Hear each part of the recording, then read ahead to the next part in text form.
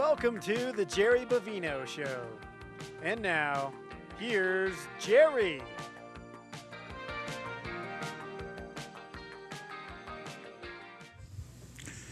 Jerry Bovino, we're back with the lawyer to the stars, Ron Rossi. Good to see you. Ron, welcome to Aspen. Welcome to Grassroots TV. And we are really privileged today because Ron is a very famous lawyer from New York City who's out here on some Aspen cases, which he will share with us. And he was generous enough to take some time to help us out and teach us a little bit about the law. So just give our viewers a little background, Ron. Where'd you grow up? Give us the picture. I grew up in Port Jefferson, which is a town on the North Shore of Long Island, about 70 miles outside of New York City. Yeah, North Shore, boy, that's like suburbia out there.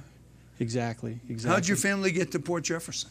My mother and father were from Boston originally, and my father was an airline pilot. He got stationed at JFK Airport, and so they relocated out to Long Island. Oh, that's pretty cool. Did you ever learn to fly? I did not learn how to fly, actually. Did your father ever want to teach you to fly? I'm not sure that he ever did. None of my siblings are pilots.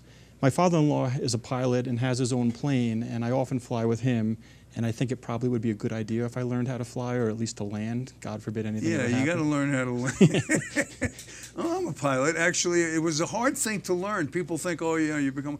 It's really hard. I mean, to do it well, it's not. You can't be an idiot and be a pilot. Yeah, no, he was a B-52 pilot in the Strategic Air Command during the Vietnam War, and then after 6 years on active duty, he went to TWA and flew for them for the next 20 years or so. Okay. And you're with the firm of Kasowitz, Benson, and Torres. That's correct. Tell us a little bit about your firm, because my son David's a lawyer working with you on some cases here in Aspen and other places. And David's very impressed with you and also with Mark Kasowitz, who's the headline partner at the firm. Exactly. So my firm, Kasowitz, Benson, Torres, was founded by Mark Kasowitz, who's our founder and managing partner, exactly 25 years ago to the month. So we had our 25th anniversary recently. And we are a national firm that specializes in litigation, sort of high-end, high-stakes litigation for corporations, individuals, financial institutions, a broad variety of characters. And David's very impressed with the energy, enthusiasm, and expertise that Kasowitz, Benson, and Torres brings to the table. That's why he's partnered with you on these cases. Not all law firms are the same. Would it be fair to say that? I think that's entirely fair to say. Not all law firms are the same. Most law firms that market themselves for high-end litigation market themselves the same way, but there are really significant differentiating factors, I think. And we believe that we are the premier litigation firm in the United States. Now, there's lots of talented litigators all over the country, but in order to strive for excellence, you sort of have to think of yourself as excellent, have that as an institutional ethos, and that's kind of how we operate. So give us an example. Like, what do you think differentiates the run-of-the-mill litigation firm from someone who actually intends to win? I think really what we think is a key differentiating factor for us in the marketplace, and it may sound mundane, but it's anything but, is that we are relentless. And by relentless, I mean the following thing. There's all kinds of talented lawyers out there. There's all kinds of hardworking lawyers out there. But being relentless means taking your client's issue right into your very molecules and living with it as it's your own, and just not quitting until you've hunted down every possible avenue to solve that problem for your client. And that's really our key differentiating factor in the marketplace. Yeah, I think it might have been Vince Lombardi who said, "Show me a good loser, and I'll show you a loser." So everybody, and all lawyers, it's fair to say, want to win, but some of them want to do what's necessary to win. My son David was a champion tennis player, but you got to spend like 8 hours on the court a day to get to the point where you can win those big matches. Exactly. I was a wrestler when I was younger, and in order to have any success at all in the sport of wrestling, which I think is very much like tennis in that you're out there entirely alone when you're competing, you need It's a lonely sport. There's no one to help you. It is. You earn your victories singularly, and your defeats really fall on your own shoulders. But in order to be ready to compete, you need to be utterly prepared, and that's always a recipe for success in anything.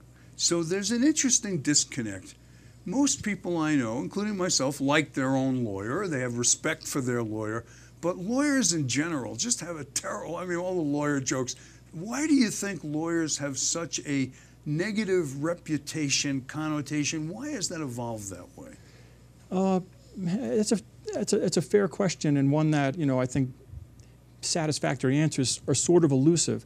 I think fundamentally, as far as I can tell in the last 10 years or so, there's a lot of people out there who think the system fundamentally doesn't work, or that it's rigged, or it doesn't work for them.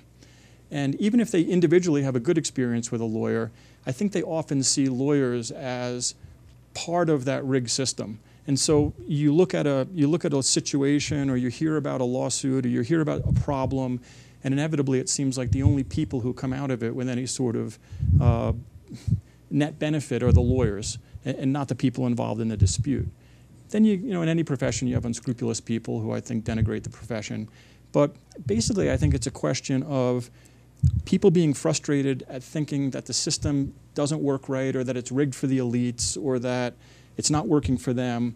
And I think they see lawyers sometimes as part of that problem and not necessarily part of the solution. Okay, that's a fair answer. Shakespeare said, kill all the lawyers. And yeah, ask me how cold it was in Aspen last winter. Just ask me. How cold was it in Aspen last winter? Okay, Ron, it was so cold that when we walked out of the restaurants, the lawyers had their hands in their own pockets. Exactly. Right, and there's 1,000 jokes just like that. One of the things I like to think about, though, in that context, and sort of on a macro level, is when people come to me with a problem, when they come to my law firm, Kasowitz Benson, with a problem, and not to be too dramatic, but usually all manner of human endeavoring to solve the problem has failed. Reasonable attempts to just figure out how to solve it have failed. Every other dispute resolution mechanism has failed. So every time someone walks into my office, they're often at a point where they're suffering from a problem that is so abject to them, but it's routine to us, because that's when we first get introduced to a problem. It's amazing insight. That short of going out on the New Jersey cliffs like Hamilton and Burr with dueling pistols, they need you to help them solve their problem. Exactly. People don't like lawyers. They don't like the legal system. They don't think it necessarily is fair or it works right. But in the absence of an independent judiciary, in the absence of the ability to take your disputes to courts for resolution, or to private, modes of dispute resolution, you're exactly right. The alternative is to take a pickaxe or a shotgun or an axe out of your garage and walk over to the person you have a dispute with and demand justice. And that's pretty medieval. And sometimes they deserve it. Our clients are always on the right side of justice, of course, exactly. So your family, tell us a little bit about your family. I'm married to another lawyer. She hasn't been practicing for a while. God, how do you guys ever resolve a dispute? What's her name? Say hello. Hey, Dara, how are you? It's great to be on the show, and hopefully you'll be watching this. And so I met her in law school, and the way we resolve disputes is as follows. My father-in-law took me aside relatively early in the marriage, and he said, you have two choices. You can either be happy or you can be right, but you have to pick one. And so she wins most arguments.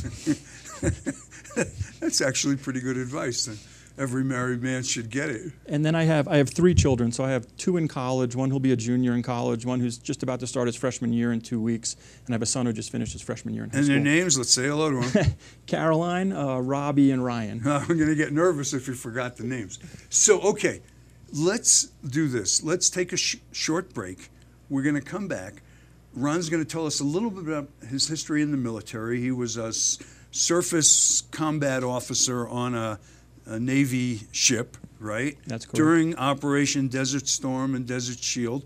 We're going to thank him for his service and learn a little bit about that. And then Ron's going to teach us things you need to know if you get involved in litigation, including some of the amazing litigation that's happening right here in Aspen, Colorado, as we speak. We're coming right back.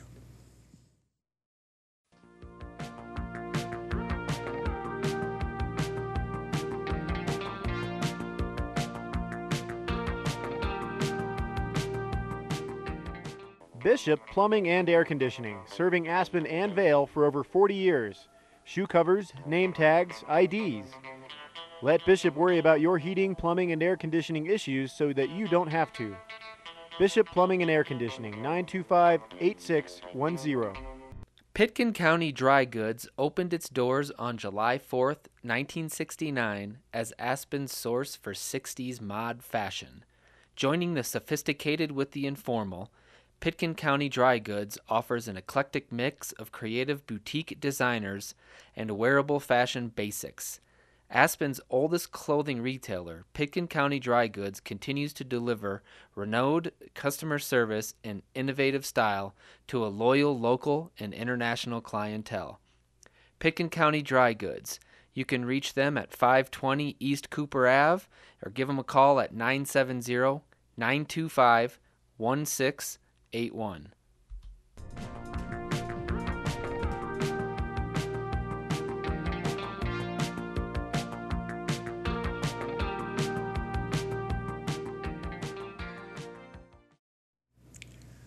Jerry Bovino, we're back with Ron Rossi, the lawyer to the stars, Kasowitz, Benson, and Torres. These guys are high-powered lawyers out of New York and a bunch of other cities. And Ron's involved in some really high-powered litigation stuff right here in Aspen. So talk a little bit, but I want to hear about your military service, because I think, you know, when you go into litigation, you're at war a little bit, and you are a military officer ready to be at war. Tell us about it. Yeah, certainly. And so I attended the College of the Holy Cross, or Holy Cross College in Worcester, Massachusetts, undergraduate. It's a small liberal arts college run by some Jesuit priests. And I got a terrific education there, but in exchange for that education, I agreed that if the U.S. Navy paid my tuition, I'd give them 4 years on active duty as soon as I graduated. So the day I graduated, I got commissioned about an hour later, and I went on to active duty. You went as an officer? I went in as a junior officer, so in the Navy, that's an ensign. And I was assigned to a surface warfare ship, in this case the USS Manitowoc, which was an amphibious assault ship. We carried Navy SEALs and Marines around to various destinations worldwide. And I was assigned to a naval bunch of wimpy guys. Exactly. And you know, I went on active duty literally that day. I spent 9 months at a training school in Newport, Rhode Island that all the surface warfare officers go to, and then I was sent to my ship and deployed on my ship. That was in '89. By the time I got to my ship, it was 1990. By the summer of 1990, Iraq invaded Kuwait. We were rapidly deployed in support of Operation Desert Shield. So typically the run-up to a deployment is anywhere from 6 months to a year. We weren't scheduled to deploy, but we were needed. So we deployed in 9 days. We literally worked 24 hours a day for 9 days getting the ship ready to sail. And then I was 103 consecutive days to sea. So that included a transit from Norfolk, Virginia to the Persian Gulf, and then we were on station in the Persian Gulf through the duration of Desert Storm, and then when Desert Storm became an active DEFCON 1 area through Desert Storm. And what did your ship, did it deploy troops, or what? When you say a surface combat officer, what was your specific role? Yeah, so my specific role was I was one of 14 officers permanently crewed on that ship, and then we had about 250 enlisted men. And at that time, the Navy was single sex with surface warfare combatants. So nowadays, I think all of those ships are co-ed, but at the time it was all men. And we were tasked with carrying a company of Marines, their amphibious assault vehicles, which are essentially like tanks without a turret. Mm-hmm. The Marines go in the back of them. The back of our ship would go down. These tanks would literally drive off the back of the ship. They act as a boat while they're in the water, and then when they hit land, they become like a tank. Like a mini D-Day invasion coming off the ship. Exactly. So ultimately, we compiled what was the largest landing force since Incheon in the Korean War. Wow. And at the end of the day, what we did was, and I think it was tremendously prudent in retrospect, Saddam Hussein had parked 5 divisions of the Republican Guard along the coast, thinking that the main thrust of the assault was going to come from Falakala Island in an area just in the Persian Gulf that was on the shores of Kuwait and Iraq. And so we ended up doing an elaborate fake attack. And that was designed to keep those divisions pinned along the coast. And then General Schwarzkopf did what became, I guess in military tactics at least, a sort of famous end around where he took troops in through Saudi Arabia, I guess, and came in behind those troops, kind of cut them off. And so at the end of the day, we ended up doing a very elaborate fake attack. And which will become famous in military annals and history, and they'll teach it to cadets forever. Yeah, and so we were in the northern and central Persian Gulf for quite a while. The USS Tripoli, which was a large ship, hit a mine not too far from where my ship was. The USS Princeton hit a mine. So we were in sort of mined waters in that area for a while. It was daunting while we were there, but it was also routine. We were driving the ship. Was the military a good experience for you? Yeah, I think it was a terrific experience for me. I wasn't married to Dara yet. I didn't have my children yet, so I was single. I think it was much more bearable because I was single. Right. I was constantly gone. I was deployed out of the United States for 300 days, the first full year I was on active duty. And then even when I got back from Desert Storm, I worked for an admiral for a while. I was down in South America doing things. I was in West Africa for a while. And so it was a great first job, because a lot of kids, when they're in college, they're not sure what they're going to do. I had great friends in college who were still finding their way. And those first few years can be kind of stultifying because you're not really on track yet. And for me, I was thrust into a situation where I had 50 young people who were just a little bit younger than me, frankly, some older than me, who were really depending on me to manage and lead them. And I was an important part of an important mission on a warship. And the military does a good job of teaching leadership, which isn't that intuitive. Sometimes you have to learn how to be a leader. I absolutely agree with that. And I've tried to carry those lessons forward into my practice. But, adjusting to life in the military and then life in a big law firm, it took me a few years to sort of get used to the politics of a big law firm, because they're fundamentally different than the politics of a U.S. Navy ship. Okay, so let's run right ahead now to some big-time litigation happening here in Aspen, where Kasowitz Benson Torres and Ron Rossi are partnered with David Bovino, Bovino & Associates, and other lawyers in Denver and other places. It's a big, prominent, nationally recognized suit. And let's talk about the Pfister litigation. Yeah, certainly. Nancy Pfister, who we all knew and loved, was murdered. We all followed that for... sadly, because Nancy was a good friend of mine and many of you who were watching, and her daughter Juliana is an heiress to the Pfister trusts. And so tell us a little bit about what's going on with that litigation. Yeah, sure. And I think in order to do that, just briefly by way of background, my firm got involved fairly recently. David Bovino, who's a local Aspen lawyer, who litigates cases all around the country as well, was adverse to the head of my firm, Mark Kasowitz, in a case. And through that lawsuit, they came to have sort of a mutual respect for each other's skills and developed a friendship of sorts once that lawsuit was resolved. David also has been working with a former partner of mine who wanted a lifestyle change and left my firm a few years ago and moved out with her family to Boulder, Colorado. Maria Gorecki. Exactly, who was a colleague of mine for 10 years and is a terrific attorney. And so through a series of synergies, through Maria and myself and our sort of ongoing relationship, and through David and Mark, we've started co-partnering with David on some of his cases, and so far it's just been a terrific experience for us. So we're recently to the case. The case itself isn't so recent. So David and John Shannon, who's a lawyer in Denver, have really done a terrific job getting the case to where it is. And right now we are sort of at an inflection point in the litigation because we're getting ready to amend our pleading, and that will be filed on September 4th. And hopefully thereafter we're going to be off to the races. So one thing that's interesting, I always joke with David about this, is like in law, you're adversarial. First of all, as a lawyer, you're an advocate. So you're not palling out with the other side trying to make nice. You want to represent your client's point of view, which is frequently, often, almost always different than the other lawyer's client's point of view. Otherwise, they wouldn't be with you. But I'm impressed that someone like David, who represents his clients so aggressively, and someone like Mark, who does the same thing, after they settle that case, now they're working together. That's an amazing thing. Yeah, and this is sort of like unsolicited advice for anyone who might be thinking about a legal career, but a substantial amount of legal business referrals comes from other lawyers. So a lawyer will have a situation where his or her client is in a problem, they have a conflict, maybe they can't take the case. Their client comes to them and says, well, is there anyone who you would recommend? And oftentimes they recommend either lawyers they know through professional affiliation or lawyers that they were even adverse to on a case who they came to respect just sort of through their skills. So I guess for lay people, they might think like, oh, well, this is just another reason I don't like lawyers. It's all rigged or whatever. But it's anything but. As I wasn't on the case between Mark and David, but as I understand it, they were literally butting heads. But the point is that in the same way that if you're competing in athletics and you just come to have tremendous respect for your opponent, lots of times if you're litigating against someone who's skilled, who has a good demeanor, who you can tell has a good skill set, who's a solid, ethical person, later on, when the situation changes, you might go back to that person and say, hey, we could co-partner on this, or I have a problem that I can't handle for my client. Do you want to handle this?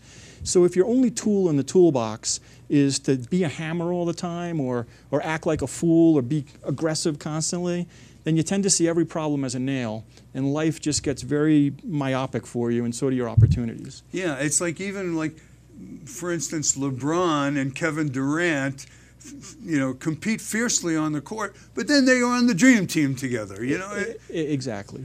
So It's an interesting thing. So tell us, what are the issues in the Pfister litigation? So the fundamental issue in the Pfister litigation is, our client Juliana is the beneficiary of certain trusts. And the question is whether or not the trustee over a period of years, who's a gentleman by the name of Andrew Hecht, who's, as I understand it, a prominent lawyer here in Aspen, been here for a long time, whether he engaged in certain transactions that were essentially self-dealing to the detriment of Juliana as beneficiary and, frankly, other beneficiaries of those trusts, and to the benefit, the maximum benefit of people that he was either closely affiliated with, such as his son Nikos, or even entities that he had controlling interests in. And so it's like an onion. We are peeling every layer of the onion, and we're trying to ferret out where the truth lies. And we are not going to rest until we get there. So explain to our viewers, who most of our viewers are highly intelligent, sophisticated people, but explain, as a lawyer, what is the fiduciary responsibility to the client? What does that really mean? What does he have to do when he represents a client, including you or David or any lawyer? Yeah, and so at the risk of sounding like a pompous jackass, and I apologize in advance, there's a Latin term, uberrimai fidei. It essentially means sort of like the utmost good faith. And so if you want to think about what it means to be a fiduciary, and fiduciaries aren't just lawyers, but every lawyer who's engaged in an attorney-client relationship with a client is a fiduciary of that client. By definition. Yes, or by legal construct. If you're a fiduciary, you want to treat the person for whom you are acting, or the entity for whom you are acting, with the utmost good faith. And that's a higher standard than just ordinary care. And in instances where a faithful fiduciary fails to do that, then they can be liable under the law. Okay. So in this case, that's one of the issues at play, is whether the legal team lived up to the fiduciary responsibilities to the client. Exactly. Another issue that's at play, and it still remains to be seen whether it'll be an issue that will get traction and have legs in the lawsuit, but we certainly intend to replete it. And I mentioned this recently to the judge who's handling the case during a court conference that we were on, and it's our belief that Mr. Hecht and others who are associated with Mr. Hecht engaged in essentially racketeering under the Colorado racketeering statute. And so that's kind of a complex set of facts, and we are going to plead those facts again on September 4th. And we believe that we're going to be able to plead them in a way that makes them cognizable under the law, and we'll move forward with that cause of action and see whether we can demonstrate it on the merits. And Mr. Heck and the other adversaries will have the opportunity to make a motion to dispense of that claim right at the threshold, which is standard, by essentially saying, even if you accept all of these facts as alleged as true, they don't add up to the fundamental elements of the cause of action, and therefore it can't go forward. Okay, so there's a lot of legal nitpicking that goes on in lawsuits as people try to funnel down what the issues are and how they fit into the code of legal ethics and laws. Exactly. So our adversaries in the case will have an opportunity to, if they decide to do so, which I anticipate they will, to make arguments as to why those causes of action should be thrown out or dismissed. And we'll have an opportunity to explain to the court why they shouldn't. And ultimately, it'll be up to the trial court in the first instance to decide. Explain to our viewers, we all hear about the discovery process. it's like the Discovery Channel. You have to find stuff out. Explain, what is Discovery? How does it work? Yeah, and so that is something that's really pretty unique to the U.S. legal system. I've had some foreign clients over the years, and when you're counseling foreign clients who have U.S.-facing litigation about one of the fundamental differences, perhaps, between how litigation might work in their country or in regions where they regularly conduct business and the United States, it's exactly that, discovery. In the discovery process, once you file a lawsuit, you have an opportunity to ask questions of, seek testimony under oath from witnesses, and most importantly, get documents from the other side that pertain to issues that are broadly related to your case. So documents could be emails, texts, phone messages. Exactly. And in this day and age, electronic media, evidence that has been saved in some form of electronic media, whether it's text messages, commonly emails, anything. We were missing 31,000 of them under. Yes. You've also represented Donald Trump. Yes. Tell us a little bit, or can you talk about that for a little bit? Yeah, I can. My firm has a long-standing relationship with Donald Trump, both well before he became a political candidate and the President of the United States, and we've continued to represent him in certain matters post his election. Probably the most notable one of which now is the Summers-Zervos lawsuit. So my partner Mark Kasowitz handles that lawsuit. In 2005, so now we're dating back to well before when he was a political candidate, I was involved in assisting my firm in a representation of Mr. Trump involving one of his buildings in New York City. The crux of the lawsuit was whether or not Mr. Trump was entitled, as the original sponsor of a very, very high-end condominium, to certain tax abatements that the city had granted the condominium as new construction, or whether the new board of managers of the condominium, who were essentially the first round of owners of the condominium, were entitled to the benefit of those abatements for the building. So this case got litigated in state court in New York, and I think this is another example of where my firm is sort of good at thinking outside the box. And so we had sort of a binary litigation where there was a claim against Mr. Trump, and our firm was defending him on that claim on the merits such as they were. But we also quickly realized that if the current board of directors was replaced by a board of directors that had a less favorable view about the merits of the lawsuit, or just sort of the sensibility of the lawsuit, that board could independently determine, if it was so inclined, that it wanted to drop the lawsuit. So, through some people who owned in the building who were concerned about the negative publicity that the lawsuit was bringing on the building and potentially the loss of value of their units in the building, a coalition was built, and we ended up orchestrating a significant proxy fight. The net of all of this was at I think it was a church basement on the Lower East Side of Manhattan, came to have a vote of all these owners of these high-end apartments in this building. And I remember the building just being overflowing, and certain people from the board of directors of this building, who themselves were sort of titans of industry, 'cause they just owned in this incredibly nice apartment, spoke about why the lawsuit should go forward and whatnot. And then Mr. Trump got up there, and he gave an incredibly persuasive speech about why the lawsuit didn't make a lot of sense for a whole host of reasons.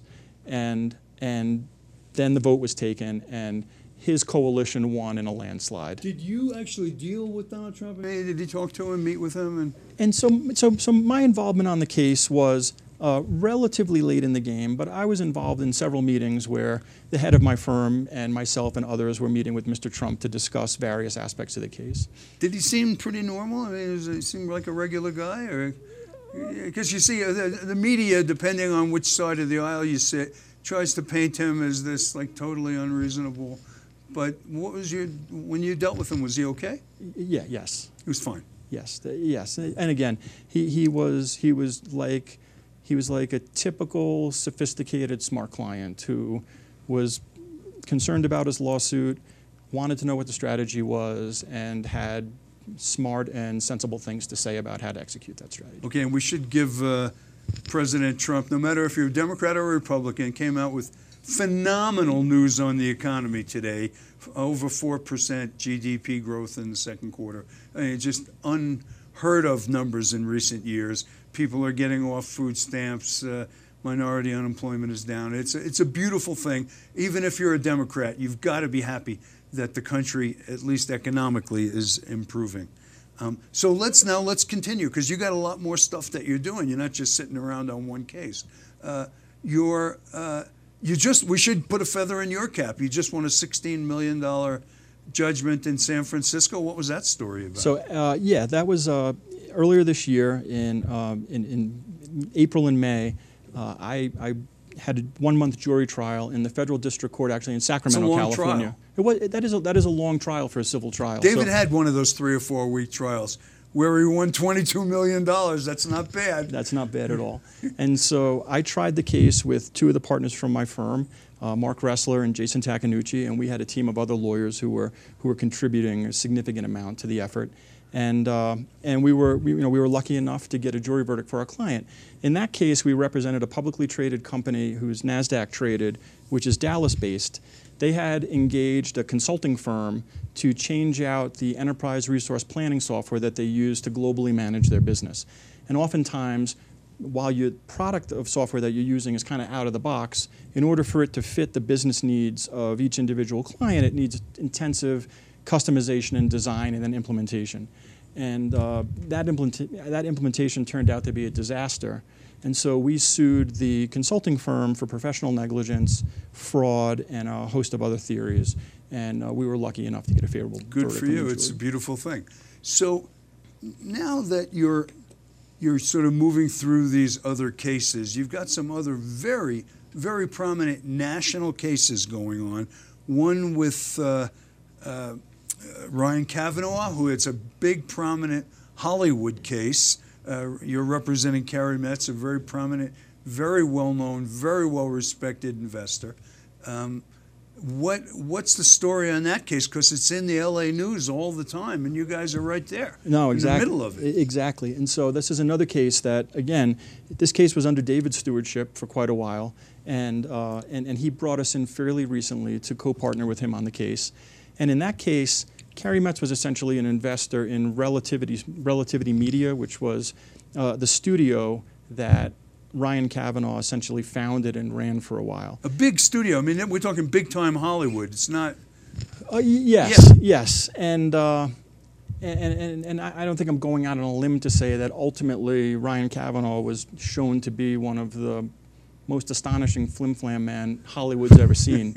And I don't think there's any doubt about that, because this isn't the only lawsuit that he's dealing with. Exactly. And the highway behind him is literally littered with lawsuits from disgruntled people who have had to deal with him. I like to think of our case as the following. Our client, Carrie Metz, who's an investor and very successful trader and hedge fund person, essentially got fleeced into investing money not once but twice into Relativity Media. And it's a difficult case. We're fighting fiercely for Carrie in the case, and we'll see where it goes. But you know what? It just may be the case that Mr. Kavanaugh just messed with the wrong Texan. Carrie's from Texas. Exactly. I love Texans, by the way. We have a ton of Texans. Anybody who can get out of like Houston or Austin in the summer comes to Aspen. Believe me, they do, because it's like 100 million degrees humidity down there. And Texans are normal. I mean, they're pretty nice people. Oh, absolutely. I was actually born on Carswell Air Force Base in Fort Worth, Texas, which was where my father was stationed at the time, and then quickly was transported up to New York.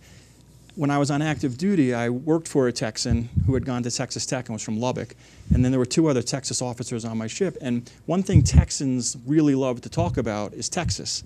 And on a deployment that goes on for weeks and weeks and weeks, that can get a little bit tiring, notwithstanding how great a state Texas is. So I went down to the personnel office and I pulled up all our service records, and I was the only person who actually had a birth certificate from Texas. The 3 actual Texans were from Pennsylvania. They were born, 2 of them were born in Pennsylvania, and one I think was actually born in Brooklyn. And so I Xeroxed all of our birth certificates and put them up on the bridge, and I think I sort of definitively established who the actual Texan was by birth. That's pretty cool. So, okay, so we're doing the Kavanaugh-Metz litigation, representing Carrie Metz. It's you read about it all the time in the Hollywood rags and blogs because they love this stuff. But you made you alluded to a really important point, Ron, that Carey got fleeced. Carey, a very sophisticated, smart guy, got fleeced because he believed in the friendship of Mr. Kavanaugh. And I think that's important for our Aspen viewers. In Aspen, we have some of the most intelligent, highly educated, sophisticated people, not just in the United States, but in the world. But every month we read in the newspaper about how one of these people in Aspen trusted their friend and got screwed out of millions of dollars. So how would you advise some of the viewers who are watching now who aren't unsophisticated people? What kind of legal counsel do they need, even when they're confident in their deal, their friend? Tell them who they need to go to make sure that they don't get royally screwed over. Yeah, I mean, I think there's two things there. One is I think they should sort of be like President Reagan when we were talking about nuclear disarmament with the Soviet Union back in the 80s, which is trust, that's fine, but verify. And lots of high net worth individuals who've had great success in life who get preyed upon in these situations where friendship, I think, clouds their judgment. They just have to realize that friendship is great and business is another thing altogether. And whatever your typical paradigm is for looking at a deal and taking a sober analysis of a deal, don't change that because you're in a situation with someone who is your friend or who you trust because they're your friend. There's nothing wrong with doing business with your friends. In fact, that's how lots of business gets done. There's nothing wrong with trusting people. But don't allow a friendship or trust to obliterate the normal checks and balances that you would put on any deal. Right. Don't allow it to make you stupid. Yeah, essentially. You know, it's interesting because when we first moved to Aspen many years ago, we befriended a couple that lived across the street in a very multi-million-dollar home, and they were young and good-looking and charming, and they bought everybody $800 bottles of wine, and it went on, and everybody always asked me, what does he do? And I said, you know, I don't know. I don't want to know. He's a nice guy. He's my friend.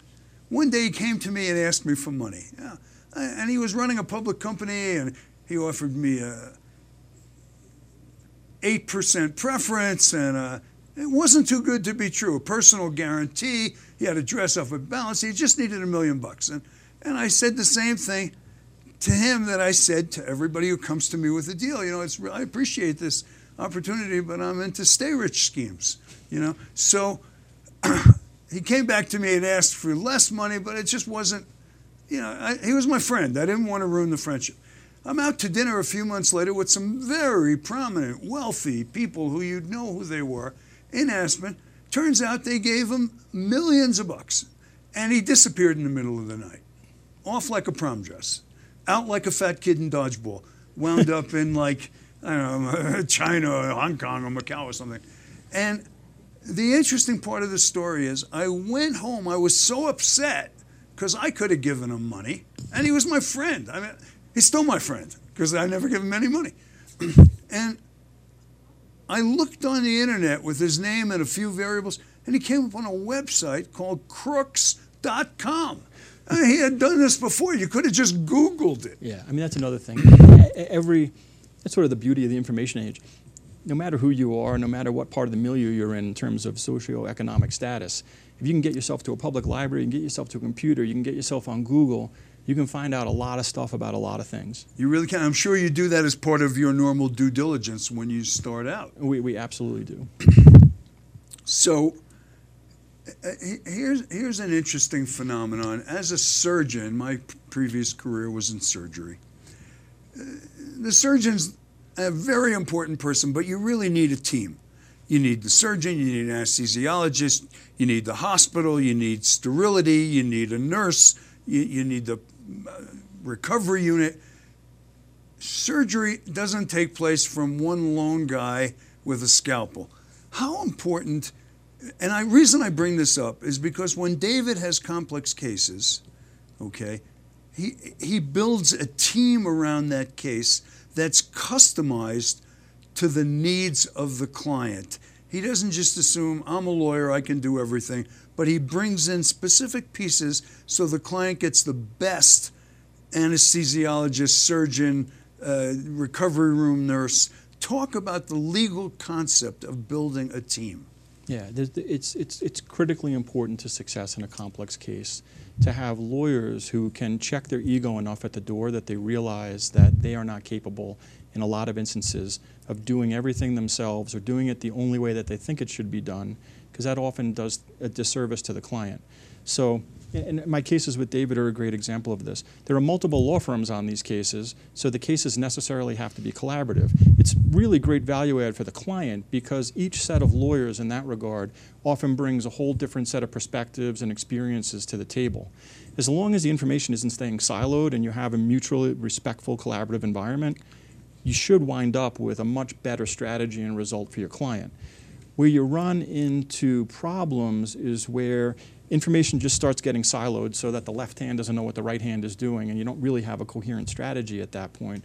Or more importantly, where the top-down leadership just isn't there, or they don't want to hear, or they can't be told that they're not right, they can't be dissuaded off their position.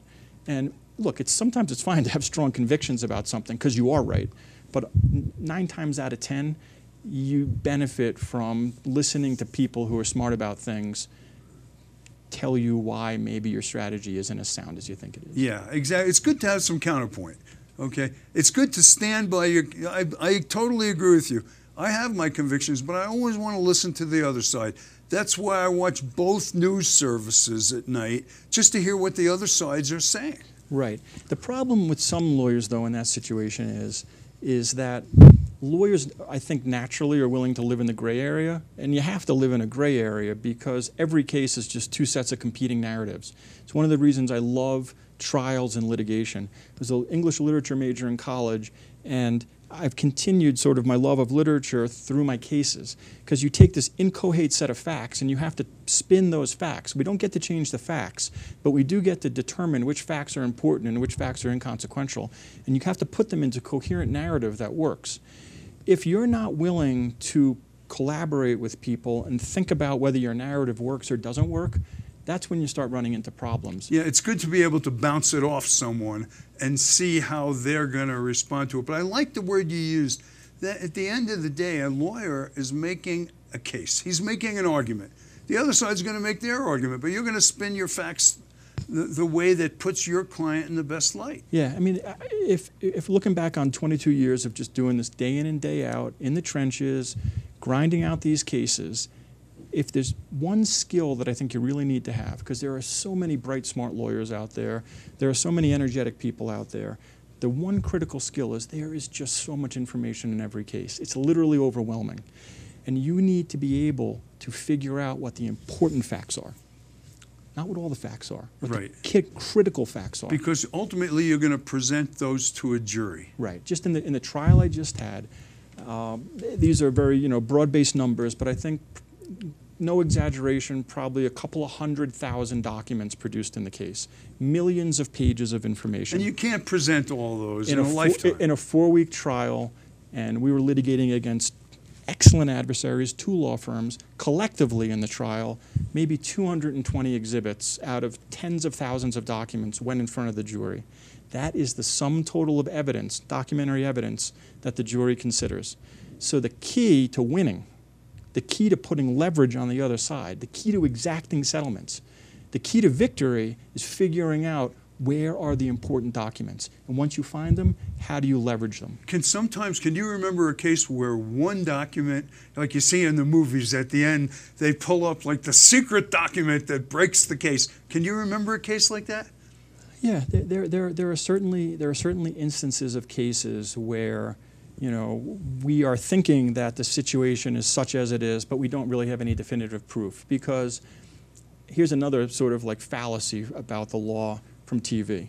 People think that when you cross-examine someone, you just naturally break them down and they confess. And they cry and they give you... But you try getting an artful liar to move off their story. It's like hammering jelly to a wall.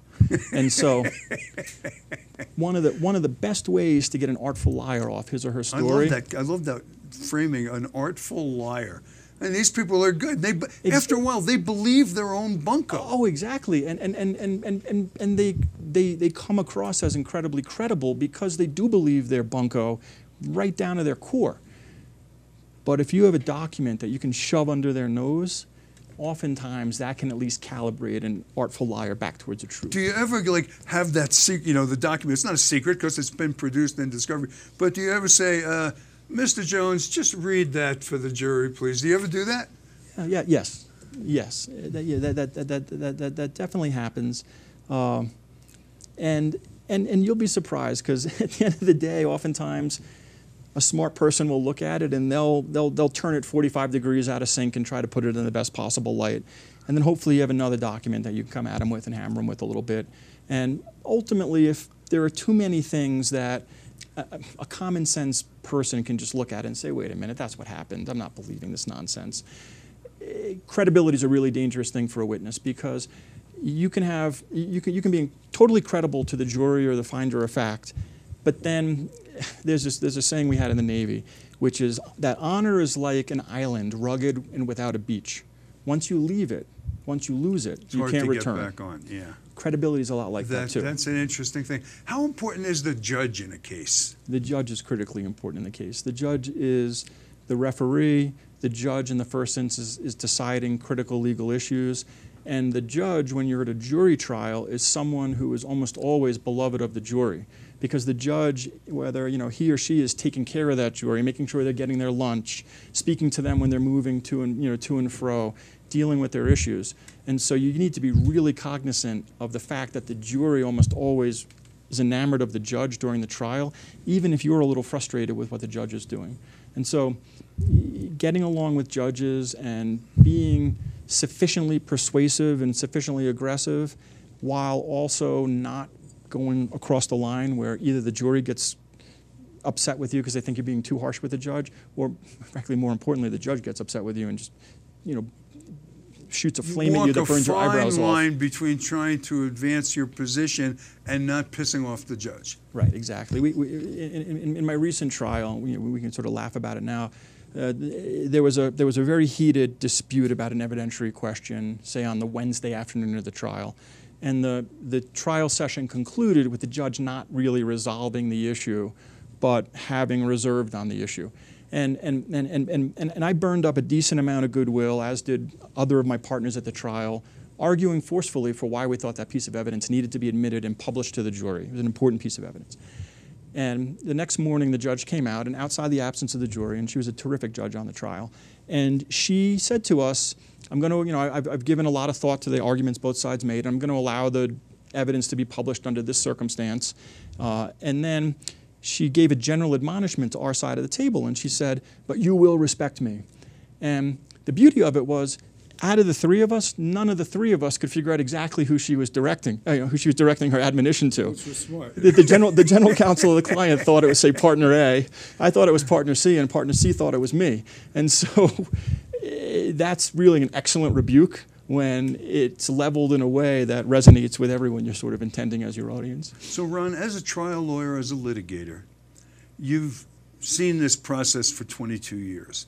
How often do you think the jury gets it wrong? What's your I mean, sometimes you're representing a client where it's not black, it's not white, it's gray, and it could go either way. But sometimes you feel, wow, this is pretty good evidence. Have you seen it where you thought? Insofar as I'm going to have to be in front of juries in the future, I'm sort of loath to sort of say anything bad about a jury process. But I will say this. Years ago, I had a case when I was sort of learning as a lawyer. It was a pro bono case for a gentleman who was in on a double murder in Attica. He was serving 2 life sentences. And he had suffered a stroke in prison. He was getting elderly.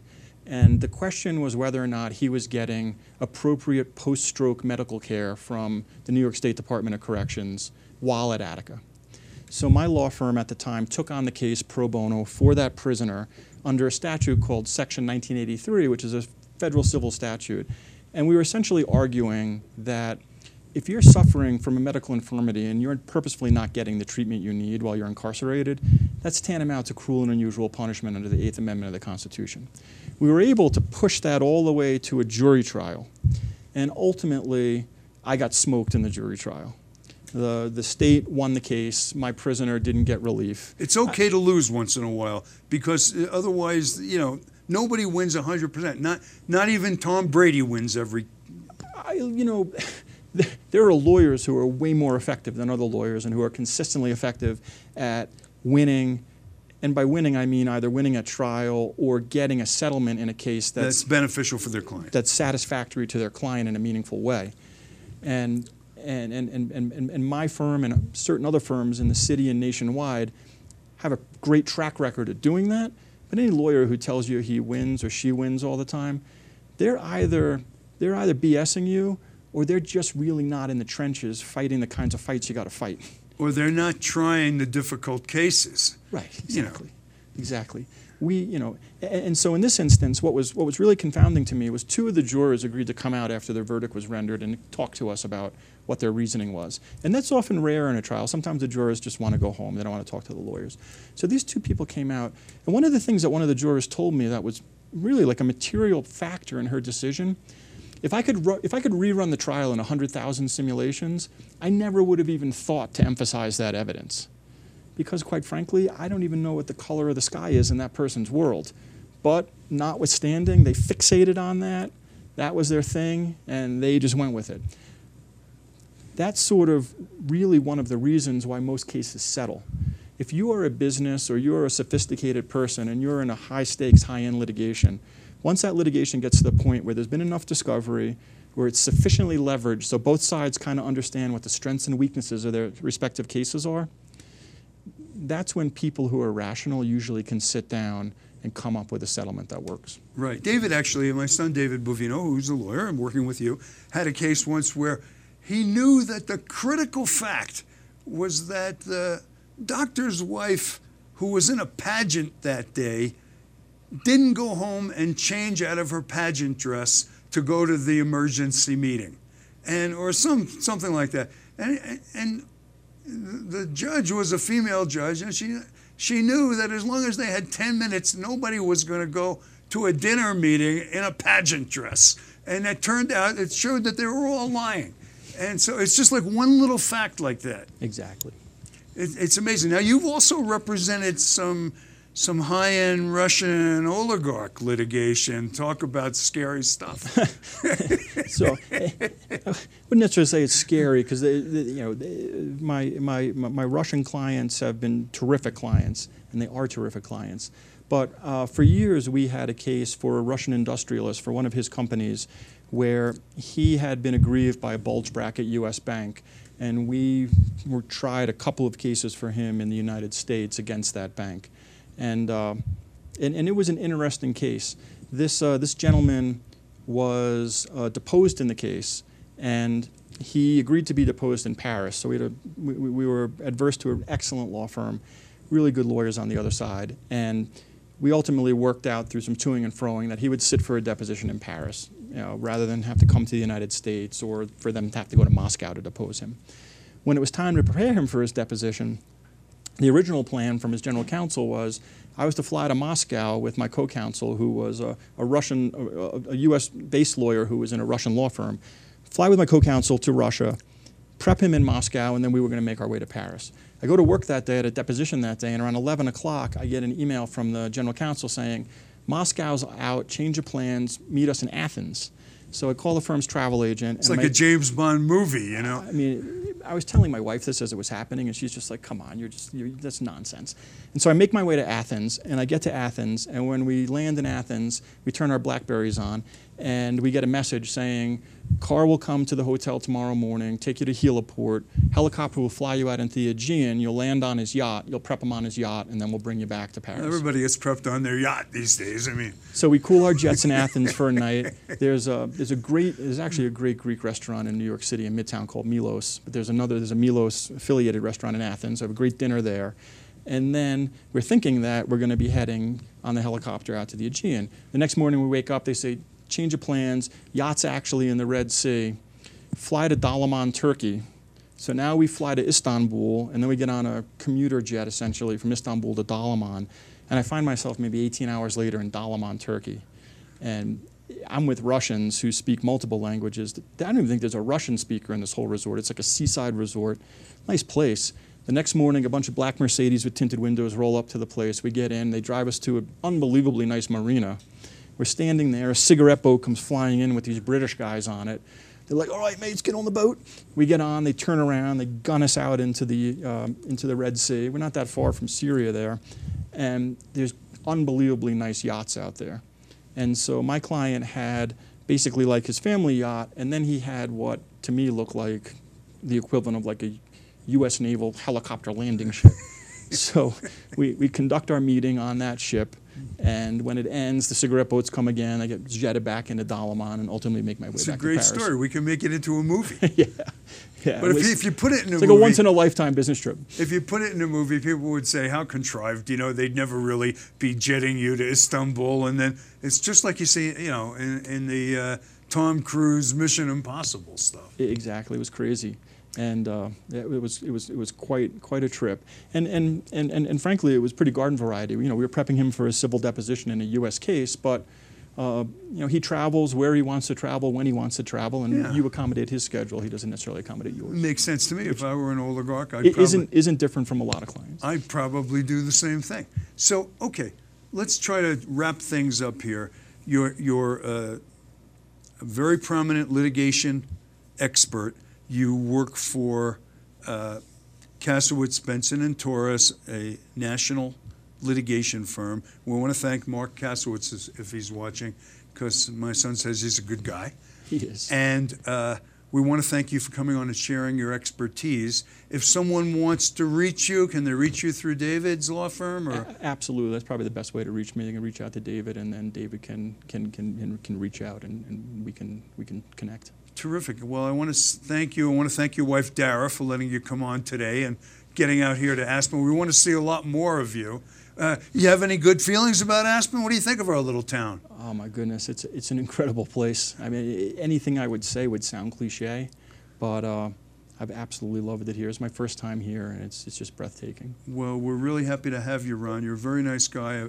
And David said you're a terrific trial lawyer. So welcome to Aspen. Thank you. Good luck with your cases. If you need anybody, call Ron, and we will see you next week. All right. Well, thank you for having me on.